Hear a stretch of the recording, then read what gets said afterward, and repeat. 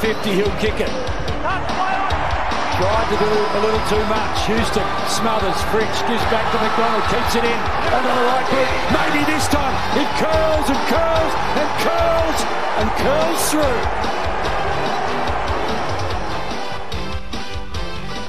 Hello and welcome to Attention to Detail, the podcast for D's fans by D's fans as we hold on for dear life aboard the rollercoaster ride that is barracking for the Melbourne Football Club. My name is Tim. I'm joined with Simo here, mate. Congratulations, you're finally free. You're out of lockdown a little bit early, mate. How you going? How you feeling? Oh, mate, super stoked. And just to top it all off, after a win on Thursday night, we're definitely on a high. Yeah, absolutely. And an extra special episode today. We did have a really emphatic win, bounce back to form with a victory over Port Adelaide on Thursday night over there, which was, very satisfying and very exciting for us to see us bounce back into form. But to go through the game with us, very fortunate to have the senior AFL reporter for Fox Footy, as a regular panellist on First Crack, the TV show and the podcast, but most importantly, he's a passionate D supporter. Tom Morris, thanks so much for joining us, mate. How are you going? Tim, what a great intro. Thank you. Hello to Simo, and welcome back out of quarantine. It must be extremely gratifying to be living a normal life again. It's been a good few days as a Melbourne fan, hasn't it? Not only did the D's win, we've had a couple of losses, especially the Brisbane loss helps us as well. So, if the Dogs lose today at the time of recording in a couple of hours, it'll be even better. Yeah, absolutely. It'd be nice to get another game on top of Bulldogs. It just seems that every time we sort of get a little bit of breathing room, they're right behind us. Yeah, back to Thursday. What a fantastic response. I mean, I think the optimism in all of us, whilst it's been building this year, it can be easily shot down. But I think that was just a fantastic response, and the way that we did that for 4 quarters was absolutely outstanding. Yeah, absolutely. I mean, I tipped Melbourne, but I did so with a bit of uncertainty, it must be said. Any team that goes to Adelaide, it's going to be tough. Although this year, Port haven't been great at home. They've lost a few games you probably expect them to win in the past. They're probably not playing like a top 4 team. But even so, our form the previous 3 weeks, more so our goal kicking rather than defence, was actually a real issue. So I just didn't know how we're going to kick a winning score. Certainly not a winning score if we're going to be a little bit leaky in defence. But our defence was strong again. Players returned to form. Cosy Pickett was one. Tom McDonald was awesome again. I'm loving what he's doing. And Ben Brown comes in. So they rejigged the team just enough. I reckon it's a real balancing act how much you want to change things after losses. Because if you change them too much, it looks like you're panicking. But if you don't do anything, then you're standing still and you're probably playing in the hands of the opposition. So I think Simon Goodwin did the right thing by giving Ben Brown an opportunity. And it was just a really satisfying win. There was a couple of moments in the game. Was it in the third quarter where it looked like Port are coming and, geez, we might be in some trouble here. And we just kicked a steady goal. Tom McDonald kicked one from about 55 and we won quite easily in the end. So, it was one of the better wins. We seem to rise against better opponents. I'm no psychologist. I can't tell you why this is, but it's probably a good problem to have. 100%. I think I said it this week or last week on the podcast, previewing the Port game. I thought Port Adelaide are pretty, they're flat track bullies, and I feel like, just a true testimony. I think what happened again on the weekend. I never really rated them as well. So I was actually quietly confident. Didn't matter with the crowd as well. So, yeah. What are your thoughts? Yeah, they certainly brought the physicality as they do, I think, and we saw it in that first quarter. But I think that what I really liked as a D supporter is not often that we've been labelled soft, but we sort of gave away a few free kicks in that first quarter, and you could just see they weren't taking any of the the bullying tactics that some of the your Powell Peppers, who's always good for running through a few people here and now, and bit of a pest in that sense. And it's what was it 2-3 years ago that we played them in round 1 and they targeted Max, and that kind of not defined our whole season, but it was certainly kind of set this trend about, you can go after Melbourne, you can target Max Gawn for the whole game, and it kind of buckles under them. But it was great to see just a couple of tackles that we were sort of giving back and providing that ferocity as well too. I think, as you said, Tom, that pressure that we brought for 4 quarters was just back to its best. We saw, a little bit of a sluggish team for the last few weeks, but it certainly was back to its best, especially with Cozzy firing up there, with Spargo, had a really good game and kicked a nice goal as well too. And I think once our pressure game's up strong, no one can beat us. I don't think in that sense when our forward pressure and lock the ball in there, we just teams just fumble and make mistakes, and we were able to do that. But that third quarter, you were right. Mitch Georgiadis, for this, used Max as a stepladder and took an absolute screamer and kicked. It looked really threatening at that time. And then Tommy McDonald kicked about 2 in a minute, one from about 45 out, and then that unreal goal from the boundary. Was it out, Tom? What do you reckon? No, I thought it was in. I mean, like, it's line ball either way, but I didn't think it was out. I thought it was in, and Tom McDonald deserved the goal. And it reminded me the night before of Casper Schmeichel saving the penalty and Harry Kane scoring on the rebound. And Tom McDonald had his kick smothered and then scored on the rebound, which I thought was fantastic. Just on what you said about Sam Powell-Pepper as well, there was a moment in the game when Powell-Pepper had spent the half an hour beforehand like sticking his chest out, like, I'm an alpha dog. I'm tough. I'm brave. I'm strong. And then there was the ball in between him and Tom McDonald, and McDonald ran at it, and Powell-Pepper ran at it as well and turned his body at the last moment and missed it. And I just thought to myself, like, that is the sort of player that you don't want in your footy team. Someone that walks around, prances around as if they're really tough and can play footy to a reasonable level. But then when the ball's on the line and the game is on the line, pulls out of a contest. And I'm just watching Clayton Oliver. And we take, I think in some respects, some people, maybe not Melbourne supporters, take Clayton Oliver for granted, how quick his hands are, how he's able to wiggle his hips and always get a handball away. Like, it is so awesome. And he never takes a backward step. And we've got a few of those now. Like, you can never, even when we were no good last year and even worse the year before, you can't question how hard we are at the contest. Our issue was our polish and our run on the outside. And I will stop short of saying we fixed that, but we've certainly gone a long way towards remedying those issues, partly with Ed Langdon, but also partly with some other little tinkering around the place. So we're in a good position at the moment, top of the ladder. Absolutely. Well, we thought we might track some of the things that we really enjoyed about the game. And the first point that I've got down is, as I said, sort of mentioned before, the great pressure and intensity that we had for 4 quarters of the game. We had there's a little patch where Port were always going to come back and challenge us, especially at their home ground, and fueled by that energy that their fans give, and far out, like, how loud were they as well too. And it was nice to see that interaction with the fan, with Tom McDonald on the boundary line as well too. And it was nice. It wasn't anything sinister or anything like that, just giving me a couple of pointers about where to aim. But I just think that Petrarca's game was outstanding. Me and Simo talked about last week in terms of kicking winning score, how important that he might be somebody that could, well, he definitely has it in his repertoire to push forward and damage on the scoreboard, and also might give him a bit of a rest in the midfield as well too. But I mean, those 3 goals that he kicked, a lot of them I think were out the back. I think a couple of them were running into the goal square, but still to sort of gain that as well too, I thought was outstanding. And he returned to form in terms of using the ball really cleverly. I think he had 80% disposal efficiency, as opposed to the previous 2 weeks he had 56 and 42. So great to see him using the ball a lot better as well. Yeah, I think part of that as well is he's got Ben Brown as a target ahead of him. I mean, a kick is only as good as what's ahead of him. There was a stat. What was the stat that Lee Montagna said? Of the 50 players with the most inside 50s for the year, Petrarca ranked 47 for hitting a target when he's kicking the ball inside forward 50. So it was sort of the one blot in his game. And I don't know, like I'm a huge Petrarca man, but I don't think sort of the scary thing for opposition. He's not the finished product yet. I think he can still grow and still get better. And when he plays the other night, I can't imagine Petrarca playing a game like he did the other night and being part of a losing team. Is probably the best way to put it. Like, he is so integral to the result of the game, and that's probably the biggest compliment you can give any player at any time. 100%. Do you think we need to play him more forward, or you're happy with him more on ball? Well, I think he's best on ball. Like, if in a grand final, I'm starting him on the ball. But I do have this concern that, and I've had it for the last few years, that we do have a few too many inside midfielders. And if there's one player that can go to another position and still have an impact, it's probably Petrarca.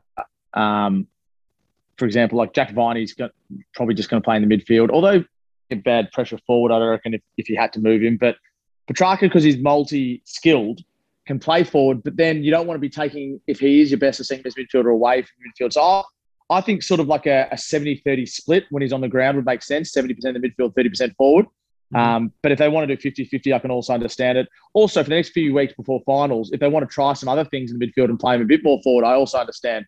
But to put it blatantly, grand final day, Petrarca and Oliver are both starting under Max Gawn in the midfield, and I think that's our best formation.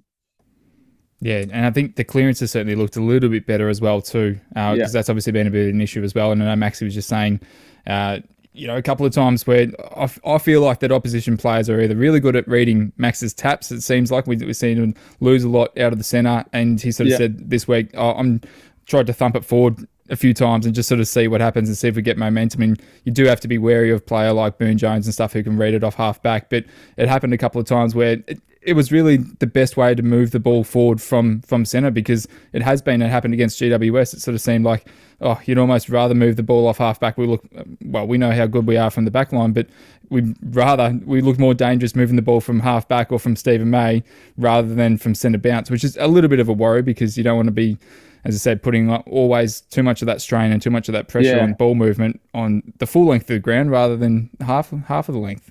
Yeah, there's lots of stats. I mean, I'm no champion data expert, but you want to be a forward half team. You want to be defending in your forward half. You don't want to be defending in your back half. And although we are good at attacking from our back half, you don't want to be. Although we are good at attacking from our back half, because Stephen May is such a good user, Christian Salem such a good user. Jake Lever positions himself well. We've used Langdon on one wing. Brayshaw's a link man. We are good at that. It's not really a sustainable way to play in big games against good teams. You can't be allowing so many inside 50s. You can't be allowing the other team to win so many clearances on a consistent basis. You can still win from that position, but I would prefer us to use less of that and actually get the ball forward and propel it forward in the similar way to what Richmond do. Just get the ball moving forward. So I think we took a step in the right direction the other night doing that, but it is good to know we've got insurance with Stephen May. Stephen May, I reckon, has the best foot skills of any key position player in the comp, probably alongside Buddy. Like, find me a target that Stephen May misses when he's kicking, and he does not miss a target. He's unbelievable. And add that to his aerial skills, he's so valuable for us. One thing I really noticed, Tom, with Stephen May, especially I think more so when we're playing the better sides, is he does switch lanes a lot for us too. He's got that head on a swivel really well, as opposed to, I think, when we have lost our games this year, we look like we're just kicking down the lines. It'd be interesting to know why that happens. Speak about, he's such a good user. Like, I mean, why not use it against, the other, like, the lower ranked sides to, really bust them open? It's always like risk versus reward, isn't it? Because you can take on a risky kick, and if you hit it, then you're away, you kick a goal. But obviously, if you miss it, or if the opposition reads it, then they kick a goal back the other way, and you look silly. So I can't put my finger on it. I hate it when any team it's boring to watch when any team goes back, kicks over the man of the mark. And the last 3 weeks before the Port game, last 3 games before then, we've just lacked that fluency and that energy. But we seem to have that sort of pizzazz back. We're working the ball by hand, moving it laterally. As you said, changing lanes, and hopefully we can keep that, because that is probably the basis of all good offensive play. And speaking of defence as well, too, it was a bit of a coming out party for Harry Petty, who we've been talking about him for a few weeks now and sort of how much he's progressed. And there's enormous support from him from the club, and they were obviously really excited about him in terms of his development in the last couple of years. And obviously it's just that opportunity waiting for him to arrive. And unfortunately it came at the injury of Tomo, unfortunately. But great to see him. I thought he was outstanding on the weekend, and maybe a little bit stiff not to get named in the best, but I think from the naked eye, and I'm sure a lot of supporters have noticed that as well too, he's just growing and growing with each game, and has slotted in incredibly fluently in our defensive system. Yeah, it's just amazing how, I don't want to be too rude about Harrison Petty, but like, he was a fringe player. So it's amazing how fringe players look more comfortable around other players who are very good at what they do. So you put Harrison Petty into North Melbourne, or you put him into the Gold Coast Suns or Hawthorn, a team that is struggling. And I reckon Harrison Petty might struggle a little bit himself, or might take a bit longer to get going. But you put Harrison Petty around Stephen May and Jake Lever and Christian Salem, all of a sudden he just plays his role and he looks awesome. And that is why good football clubs stay good, because they just filter in younger players or new players around the stars they already have. So hopefully it's the same for anyone. Hopefully if Jay Lockhart comes in, he feels more comfortable than what he did a couple of years ago, because there's good players around him. And you can just sort of handpick the ones you want to put in. I mean, like, look at I'm trying to think of an example. Look at like someone at Geelong, right? Like people play at Geelong, they come in, they play, and they look most of them look pretty comfortable pretty early. But those same players who've been at previous clubs that weren't much good, they looked really ordinary. So, having May and Lever and Gawn and Petrarca and Oliver and McDonald this year, like having these players as sort of like key pillars in our team makes everyone around them better. Charlie Spargo is another good example of that. Charlie Spargo, when the team played badly, looked really ordinary. Looked like he didn't deserve to be in the team. Team's playing well, and part of the reason it's playing well is because of him, but also part of the reason he's playing well is because of it. So it's like a chicken and the egg. It's a double whammy, and I think it's a really important part of the team aspect of the game.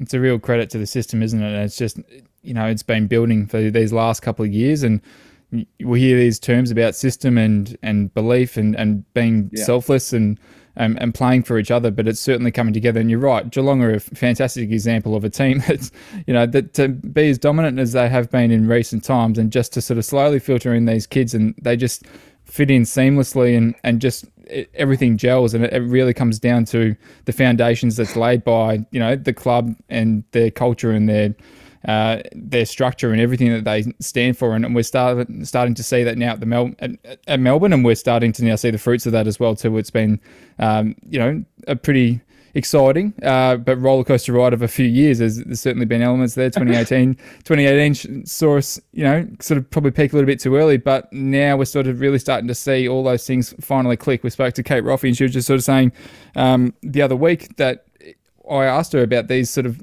coaches that we've gone to target over the off season, your Uzes and Mark Williams, and just even the reshuffling, getting Richo in and moving people aside in that sense. And I just said, like, that's obviously something they review every year, but I said it's amazing to see the foot skills that have connected since last year to this year. Like, it's crazy to think how much. And I know Mark Williams is a massive advocate for foot skills. That's I think that's his everything that he preaches. But it's just incredible to see it all click all at once. It's awesome. I think Mark Williams had a huge impact, and in the end, like you guys would agree, like for the last 2 years, we haven't, most games, obviously there's been exceptions, but most games we haven't necessarily lacked effort or lacked hardness, but we've just lacked polish, and we've been sort of random, and we've been a bit wild in the way we've used the ball. This year, by and large, obviously there's still exceptions, but by and large we seem like we're more considered, we're more concise, we're more precise, and we're just cleaner in the way we use the ball. And that's the game, isn't it? Like the best teams go bang, bang, bang, goal. The bad teams, they find it really hard to give themselves looks at goal. So it's been a huge difference. And look, I don't think we're very good in the first 4 or 5 weeks of the year. We won games, but I don't think we're that good. But we got the confidence up from winning those games, and now we're going to be better for it. We're playing better footy. Are we playing premiership winning footy? I don't know. The lid is very much on in my household, but it will be on probably until a minute to go in the grand final. Talking about Mark Williams and Adam Uze and what they've done for the club, how likely actually do you think that both of those will still be at the club at the end of the year? It's hard to say. I think Mark Williams will be. I can't see Collingwood employing Mark Williams, even though he played for the club. Again, I don't know for sure, but I'd be surprised if I'd be surprised if Mark Williams wasn't spoken to even by a third party, but I'd be equally surprised if he wasn't at Melbourne next year, if that makes sense. Collingwood are casting the net wide to see how they can improve their footy department, not necessarily just their senior coaching position. They'll have some assistant coach changes. Adam Uze is right up there for the Pies job, so I think there's probably a fair chance that he gets it. Nothing's a certainty. I know that Collingwood's been impressed by him so far, just as we were. That's why we got him. I mean, let's not forget that about this time last year, maybe a bit later, maybe about 11 months ago, he was under contract at Hawthorn. He'd been there for a decade, and Essendon and Melbourne had a bidding war over Adam Uze at a time when the soft cap was coming down by 30%. It's like unheard of that two clubs are going after the same assistant coach who's under contract under Alistair Clarkson, while there's less money in football clubs than there has been in 15 years. So that just is testament to how highly Uze is rated. And that's why he's right up there as one of the favourites for the Collingwood job. If he doesn't get it, he'll be very close. He pulled out of the running for the Adelaide job, and I can't quite remember another one, but there was another one that he might have applied for that he went quite close. So people around the league love him. Jordan Lewis says he's one of the best assistant coaches he's ever played under, and Jordan Lewis played under Damien Hardwick. He played under Adam Simpson. He played under Stuart Dew, and he obviously played under Clarko as well, and he played under Simon Goodwin and these other Melbourne coaches. So that sort of praise, I think, reverberates around the league. Sometimes you get assistant coaches where they're sort of like a self-fulfilling prophecy. So you might hear that assistant coach X is a really good coach, and then everyone just says it, but no one actually knows. But Uze is not that. Everyone says he's really good because he is really good. So, look, ideally we keep him.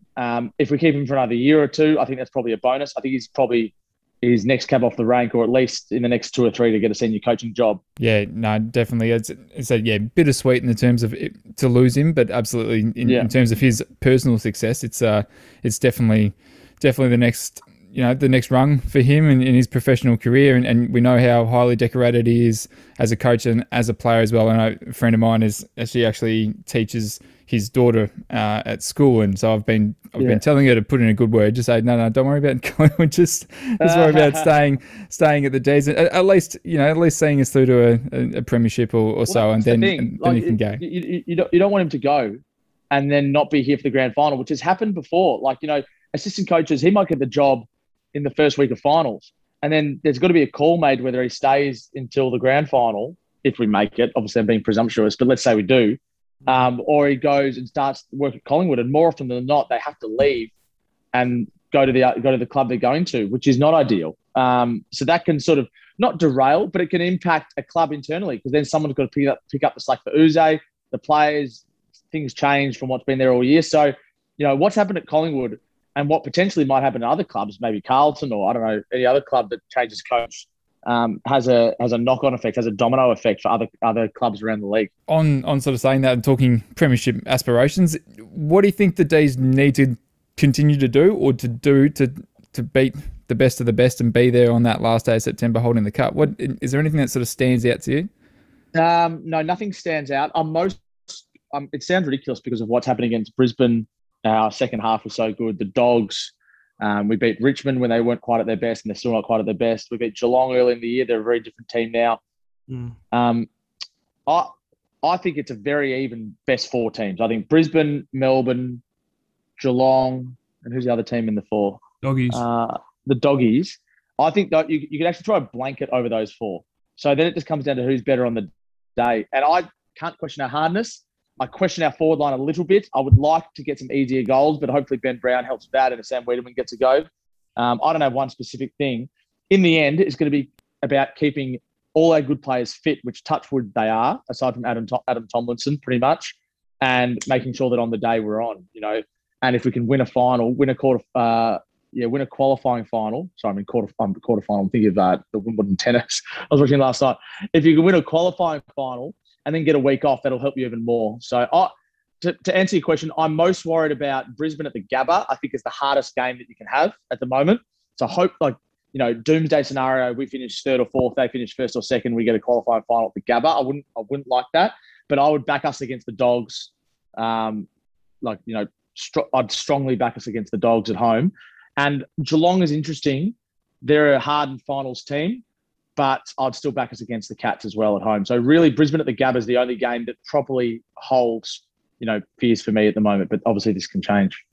Really unfortunate about Hipwood last night as well too. No good. A further blow to theirs after already losing Rayner this season. It's really disappointing and feel for him, but it's a huge loss for them as well too in terms of their forward line and their structure as well. Well, it just shows that how quickly things can change. I mean, again, touch wood. Imagine if we lost Gawn, like an innocuous incident. If we lose Gawn, or if we lose May, or if we lose an Oliver, it's lucky these players are all at the prime of their careers. They've sort of combined their physical attributes so they're strong enough to compete in games, but not to whether like Joel Selwood or an older player where they get sore and have to miss weeks of footy. So it can change in an instant. Luckily, we've been pretty lucky so far, but I wouldn't speak too soon because those ACLs, these syndesmosis injuries, they just seem to be happening all the time. And luckily, we've sort of avoided them primarily, aside from Adam Tomlinson so far.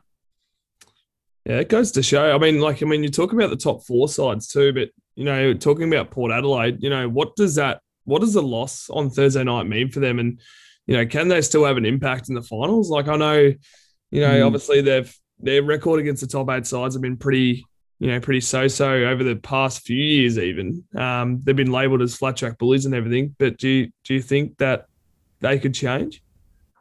It's an interesting stat because this is not an argument, like a debate I had with Lee Montagna on TV. Because he was saying, Port's record against top 8 teams is no good. The record against bottom 10 teams is, amazing. They're flat track bullies. I'm like, yeah, doesn't that just define exactly where they are?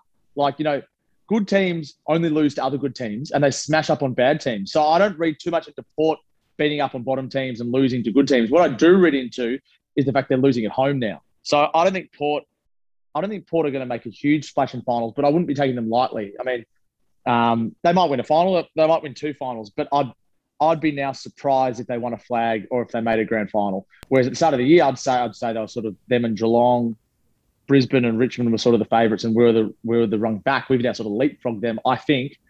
Hopefully, I don't eat my words on September 20. And Port are sort of a rung back. They're sort of like around Sydney, like those teams in the sort of bottom half of the 8. Richmond are there now as well.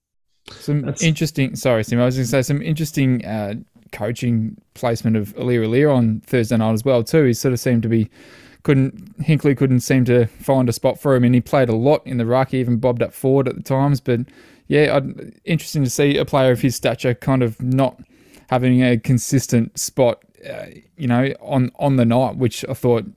Obviously, he's an intercept king, and we know what that's like in that sense. But I know he matched up on Ben Brown at times as well too. But yeah, it was interesting the way that they used him. I mean, not a coach myself, but it didn't seem like they didn't capitalise on his assets, what he brings to that club either. Yeah, something just isn't quite clicking at Port, and I think there's lots of moving elements to this. Aliir is one of them. Charlie Dixon is inconsistent at the moment. They need to do better. So yeah, I don't know what's going on. I feel like Port Adelaide and us are completely opposite. We actually battle against the average sides and do well against the top sides. Like, it's an interesting talking point. Like, you have mates saying, or even kids at school even told me, you lost to Adelaide, you lost to Collingwood, boo. But I just say to them, look who we've beaten though. Look at our record against the sides that matter.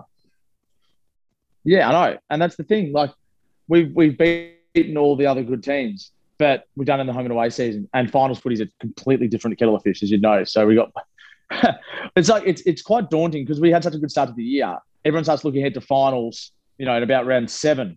Whereas ordinarily you'd start looking ahead about now. So we've had a long time to think about it. It's excruciating in some respects, but it's also a nice position to be in. Definitely, and I think if anything, I really believe, and I do believe that everything that we've been playing, and even the games that we haven't played well, but we've defended well, it's certainly seeming like a brand of footy that will stand up in finals. And I know it's something that Goody's been preaching a lot, but I honestly believe it. If we're starting to hopefully address some of these scoring woes, and Thursday night was a great start. It's not a finished product, as you said, Tom. Sort of, it's far from it, but it'll be great to see a couple more games that they give Benny Brown a run. It's certainly straightened us up a little bit, and I really think that having that extra target there, didn't kick any goals, but just his contest work and his ability to bring the ball to ground and just be that stay-at-home forward a couple of times. And he had a couple of really nice forward entries as well too, and set up a couple of goals as well. So I think we know that McDonald loves to run up the ground, but at the same time, to turn around and actually have somebody in the forward line to kick to that's not Fritsch, who's playing 2 or 3 on 1, which happened against GWS, where it's not Cozzy or Spargo, in an outnumbered contest. We do look a lot more potent, and I hope that whether it's Wiedemann or whether it's Brown, that they're going to continue to stick with that. I don't know whether they'll give them both another go. I feel like that's too tall. I feel like that ship may have sailed, but unless something happens to Jackson or along those lines, or as you said, fingers crossed not Max, but I really feel like that they've got to give that another run. So making sure that they keep that extra tall in there, and that might be the set to go through for the next few weeks. Hopefully. Yeah. Ben Brown's not going to win you a Coleman medal. No, it's not a Coleman medal. I know he's done that. A Norm Smith medal, but he aligns us. He knows how to play as a forward. He's, traditionally an accurate kick for goal. We just need to lower expectations a bit, and without wanting to sound like an AFL coach, just someone who can play a role. And I think he can do that. I also think Sam Wiedemann can do that, but Ben Brown's probably just a little bit better as a lead-up, hit-up player, whereas Wiedemann probably in previous years has been quite good out the back, which doesn't seem to be the trend of the game.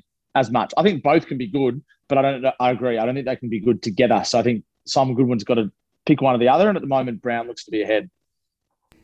All right, before we get to the quiz, mate, one last thing I want to ask you about our current side, and Simo, I know you'll have lots to talk about here.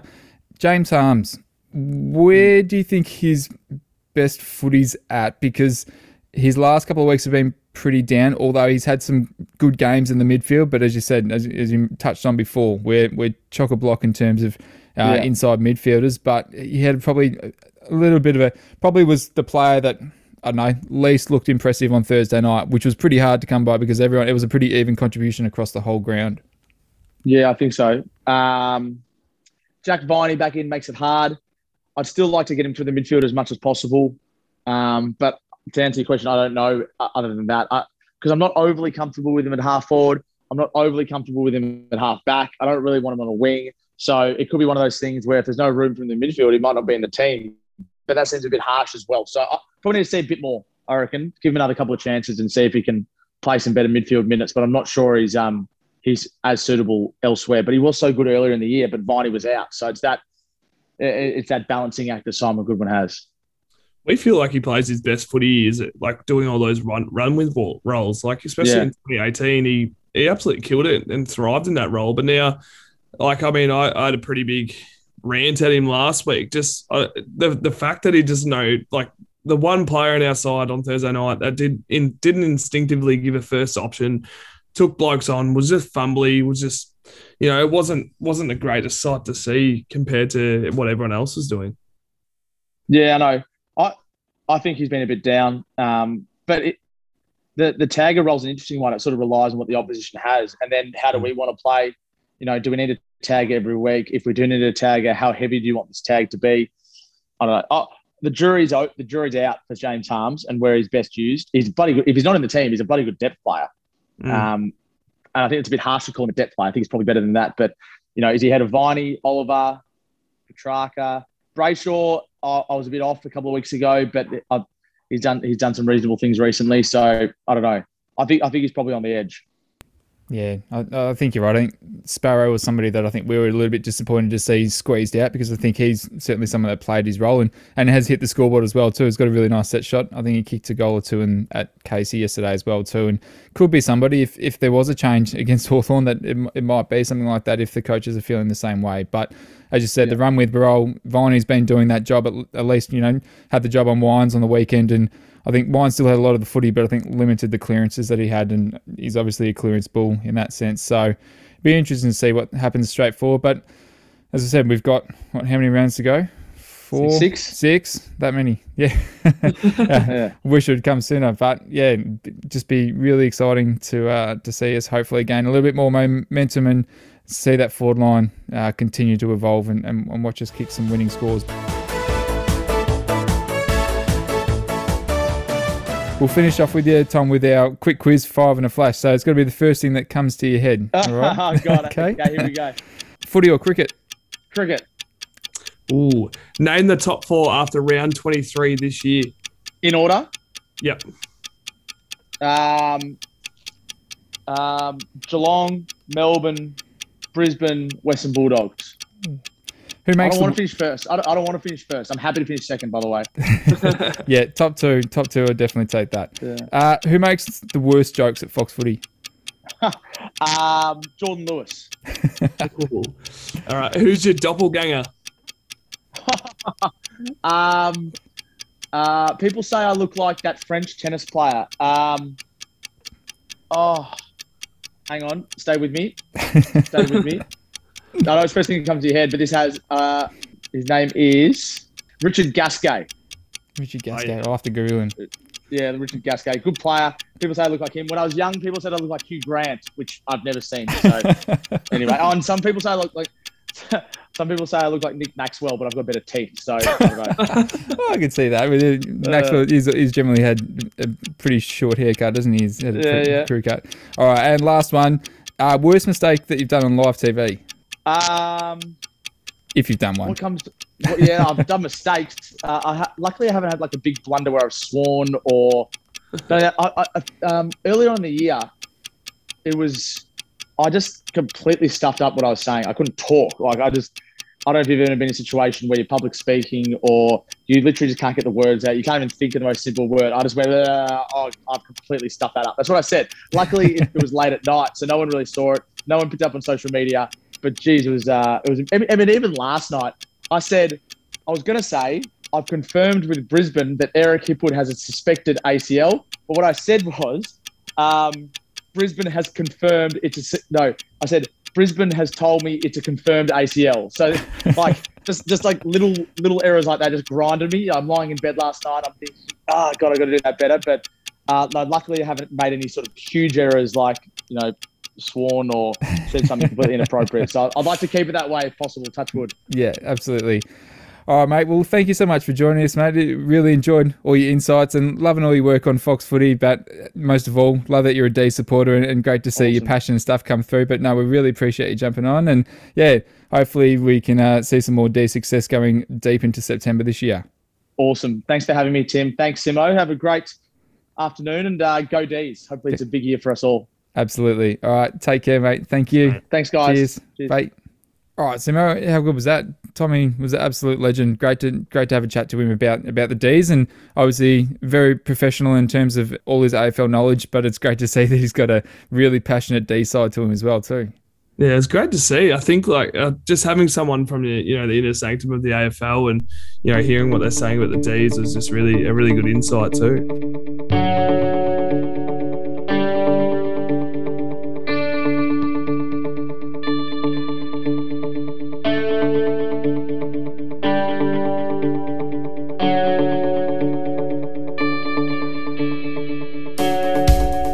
So we do have to move on with the rest of the podcast. So we are up to our Charlie Spargo Award. So looking at the most underrated performance of the round. And who have you got there, mate? Who do you think was somebody that had a great game but probably wasn't sung out by the, what do we say? The observers, the analysers. Well, I think Melbourne fans were crying out for this bloke and, for him to finally come in after a few games in the VFL. I don't think he played ever since a Carlton game potentially, but that's big Benny Brown. I think a guy that he had the one really good game a couple of weeks ago where he kicked 5 in the VFL, but then a lot of fans saw that he had 3 disposals and I think, geez, we're bringing in a bloke that's had 3 touches. But then again, we found out later that he only played a half, knowing that I think he was getting served up to play on a quick break. So I think just the biggest thing for Benny Brown was, the reason probably why he wasn't in the side for the last few weeks is he probably played more not really a selfish role, but I think he was more so focusing on his own game first. But I really feel like on Thursday night that he really took a team approach to the game. Yes, he only had the 10 disposals, didn't kick a goal, but to be honest, I think he even set up 1 or 2 with a couple of nice hits inside 50. And just someone that brings the ball to ground and keeps us, nice and lined up forward and, allows for our amazing crummers such as Cozzy Pickett and Spargo to wrap around his ankles. Yeah, no, you're definitely right there. And I think, as you said, everyone was crying for it. We needed to see another crack at it in terms of having that another key forward up there just to sort of see how that would help, straighten us up and give those other forwards a bit more. I suppose we talked about last week in terms of releasing them and making sure that they have a little bit more space because he's going to be at home or he's taking a number 1 defender or a number 2 defender. So allowing Tom McDonald, allowing Bailey Fritsch to sort of roam a little bit more and hopefully create a little bit more space because we were caught out last week at times against GWS where we had no one to kick to. So this certainly said on that. You're spot on in terms of that, yes, he didn't kick a goal, but I think he has really bought into that team system and just doing the little things like tapping the ball to ground, making sure that he's in the contest. It was pretty stiff not to get a couple of contested marks as well to up around the 50 line. And just, I think, competed well the entire time. Didn't look, we know he's not, massively quick. He's probably not going to lay you 6-7 tackles inside 50. That's what we've got those small crummers for. So I think going forward that they'll be happy with his efforts. Whilst he didn't hit the scoreboard, it certainly impacted it. I think, what did he have, 3 score involvements there? He had 3 tackles and 3 spoils as well too. So a nice rounded game for somebody that hopefully, whether it's him or Wiedemann, I certainly think that that's the structure going forward that they need to make sure is going to be fit and firing for for finals because we looked much more potent. Yes, we got 3 goals out of track, which is a bit of a bonus as well too, but it did really break open the forward line for us as well. All right, mate. Well, we are the D's podcast by fans for the fans, and it is our very important segment of the podcast where we get to hear all of our fans' thoughts and feelings about the game in Fugazi. People only commenting on what they see, but internally, it's Fugazi. Can you do your best Matthew McConaughey impression from Wolf of Wall Street? No, I can't, but it goes something like Fugazi, it's Woozy, it's Wazi. All right, mate. Who have we got there first? So we're looking for talking points from our emphatic win against the Port Adelaide Power on Thursday night. Amazing. So the first one comes in from Rodney Davis. When we collectively play our roles, we get the job done.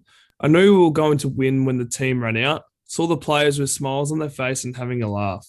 Relaxed and knew they were confident before the first ball was bounced. 100%. I feel like we definitely looked on straight away. And I even said it to you, Tim, through a quick message. I just said, we look like they're going to be playing our game. I feel like we, come in the game, I think, really determined to make amends for our poor game. The interesting thing he says, smiles on their face and having a laugh. We did that last week against the Giants, and obviously that didn't really pan out. But definitely seeing the players have a smile on their face and having a laugh as well. Looks like they're really enjoying themselves, and seeing them work for it as a team is good to see as well. Yeah, and we touched on it with Tom before, but I just thought the intensity that we brought for that entire 4 quarters on both sides as well. So, defence was always going to be high pressure, but in terms of our forward half was much more consistent than it has been for the last few weeks. We had, Cozzy's energy was outstanding, gets us back to our best football and how we really win games and really put them away in that second half as well too. So, absolutely, and the smiles on their faces, I tell you what, after the game, you can certainly see that they were very happy with that win. All right, next one, we got Lachlan Senior, who says, Brown was a huge inclusion, didn't kick any himself, but he brought it to ground most times and it came near him, and he drew a good defender off T-Mac and Jacko. And again, echoing what we were talking about before, we saw what T-Mac was able to do and really kind of staved off Port off his own boot almost in that third quarter, because his 2 goals in a minute was a quick response to Georgiadis's probably a massive 10 minutes and he looked extremely dangerous in that sense. So we talked last week about how it's going to release those players, that extra defender gets dropped down a rung, and all of a sudden Tom McDonald's not playing on, he doesn't have Jonas playing on him. He's got the next person down. It obviously can have that impact as well too. So I think he made Tom Cleary look a little bit silly after coming back from injury. The next one comes in from Gary Hughes. Bring our pressure game and no one can match us. I think you labelled this, Tim. I think Tom might have said it as well.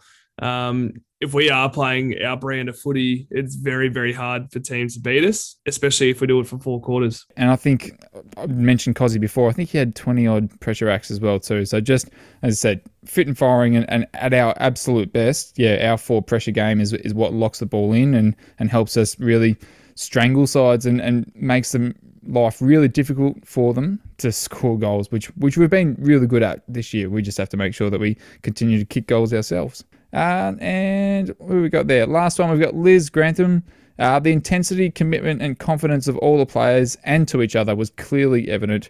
Great game, D's. And I think I mentioned it earlier before. It was a really consistent effort, and it was evenly spread throughout all 22 blokes, except for we won't say except for James Harmes. He's the only person that we've highlighted that probably did have a bit of an off game. But I really think that, Oliver, I think I had down there, a lazy 31 and 21 contested, but he did seem to go missing at times, and I don't think it was more. I think he was quite well held by Drew at times during the game, but you've got Track's 3 goals that really stand out and his high possessions, but it didn't seem that way.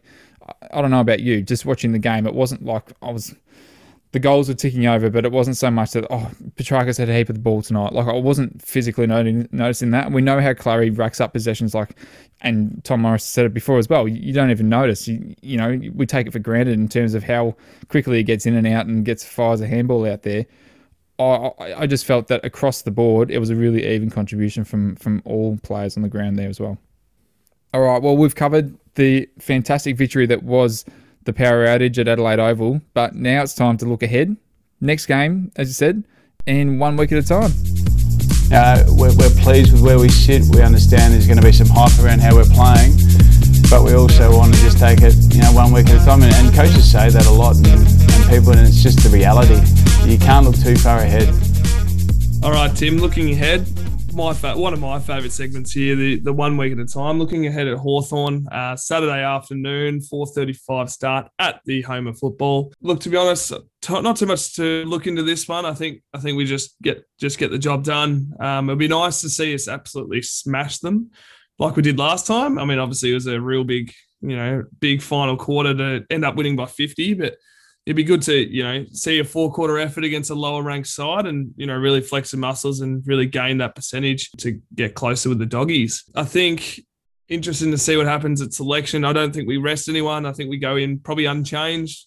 I mean, it's hard to sort of change a winning formula. I know a lot of people through Melbourne groups are saying, bring Vanders in. Vanders in pretty good nick in the VFL. Honestly, I watched most parts of the game. I thought it was a bit scrappy, to be honest. Yeah, I watched a bit too as well. I'm not purely sold on him, but I think he is in good touch. I think he'll play a role if he does come in. Like, he could play what Harms was doing or something like that as a pressure forward potentially.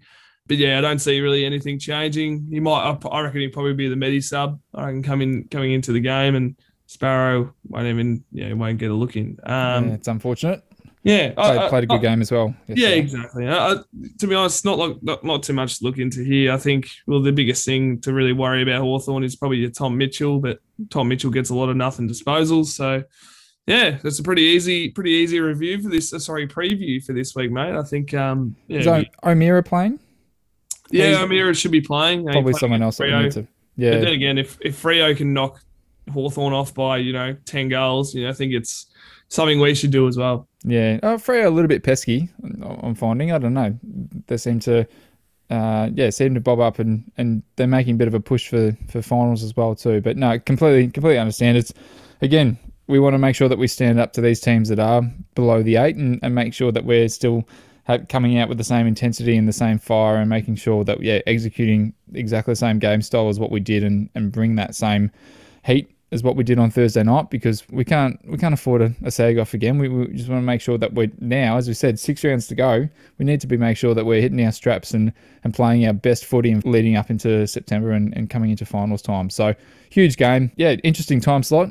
Twilight game at the G on Saturday afternoon. I know that was all sort of very lately determined there, but it should be a fantastic game. A few more people out at the G, which would be good, and I'll know a lot of those hopefully will be in red and blue.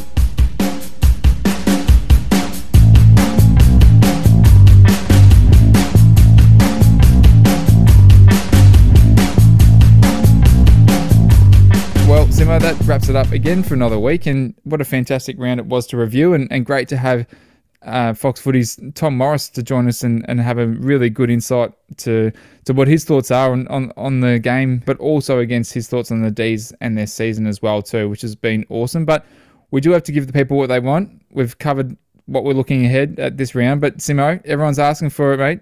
How'd you go last week in your multi, and what are we looking like for this week? I got one of 3 legs, unfortunately. So I got the most total points. Then what else we get? Clary got beaten by Wines, I think, by a couple of disposals.